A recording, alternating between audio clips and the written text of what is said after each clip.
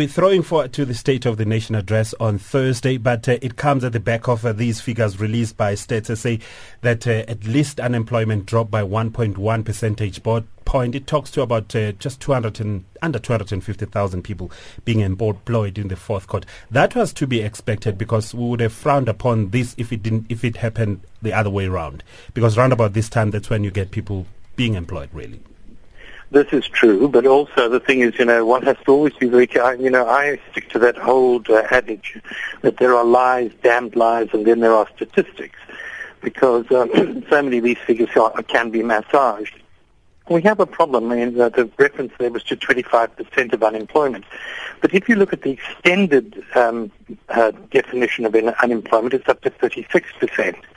And that is really a closer average than the earlier one. Because, to be employed in this country is quite honestly ridiculous. If you work for 2 hours a week in some sort of income-earning capacity, you're employed. And that is a problem.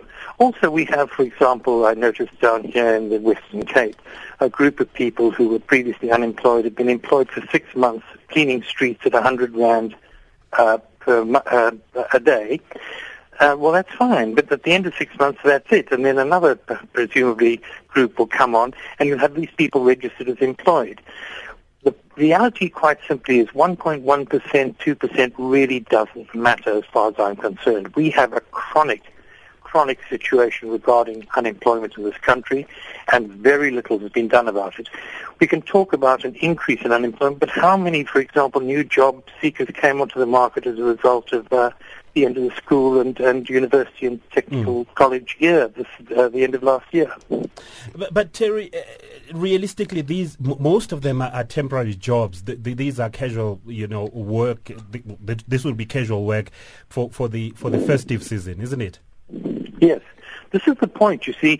If you can account what, I love the term that tends to be used by politicians, job opportunities. If you count a job opportunity as a job, it's not a job.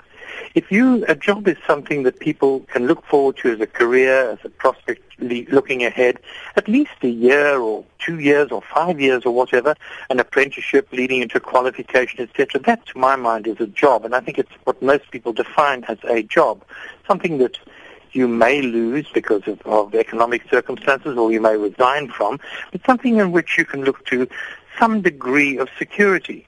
And if you don't count those, if you only count those, I think we have a monstrous unemployment problem, which, in terms of if you count the casuals as unemployed, probably closer to 50%. All right. On Thursday, the president will be delivering the State of the Nation address. There are issues of the triple challenges of unemployment, poverty, and inequalities. You're talking of the delay in the implementation of infrastructure programs by some departments. The sluggish economy that is growing under 2%, and importantly, right now, the energy challenge that we are facing as a country. Where is it going to start? Where does it need to emphasize and punctuate? What is he going to say on Thursday? Well, I just really haven't a clue. I don't have a crystal ball. I don't know what's going to happen. I suspect it's going to be, look, we haven't done very well, but we can do better. But nonetheless, it's still a good story to tell. We have 16 million or whatever it is children on the child grant. But the child grant is 320 rand. The point is, even a young child under the age of 5 needs, in order for basic sustenance, more than 460 rand.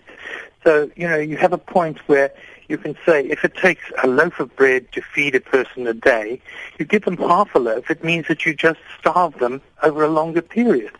So I would like to see all those issues really addressed. I don't think it'll happen. That's not what politicians do. But the reality is a very, very frightening reality.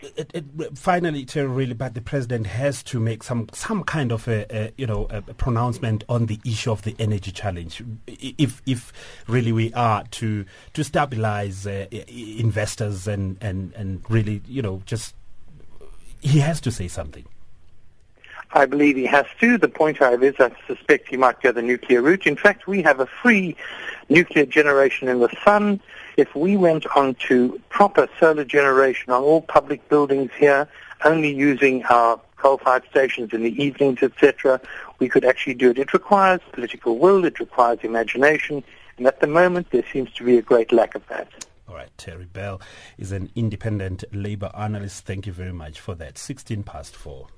And on to other news now. The head of Rhema Bible Church, Pastor Ray Macaulay, says he is still busy mediating between President Jacob Zuma and EFF leader Julius Malema to ensure that the upcoming State of the Nation address is not disrupted. According to Macaulay, who's been working with both parties, they are close to signing a peace accord. He says Malema reacted positively to the terms of this accord. We earlier caught up with Pastor Ray Macaulay and started by asking him why he decided to get involved in mediation. He really believed that as the Religious Leaders Council, we could maybe help facilitate the fact that we needed to accomplish two things. And I think we decided to consult with my other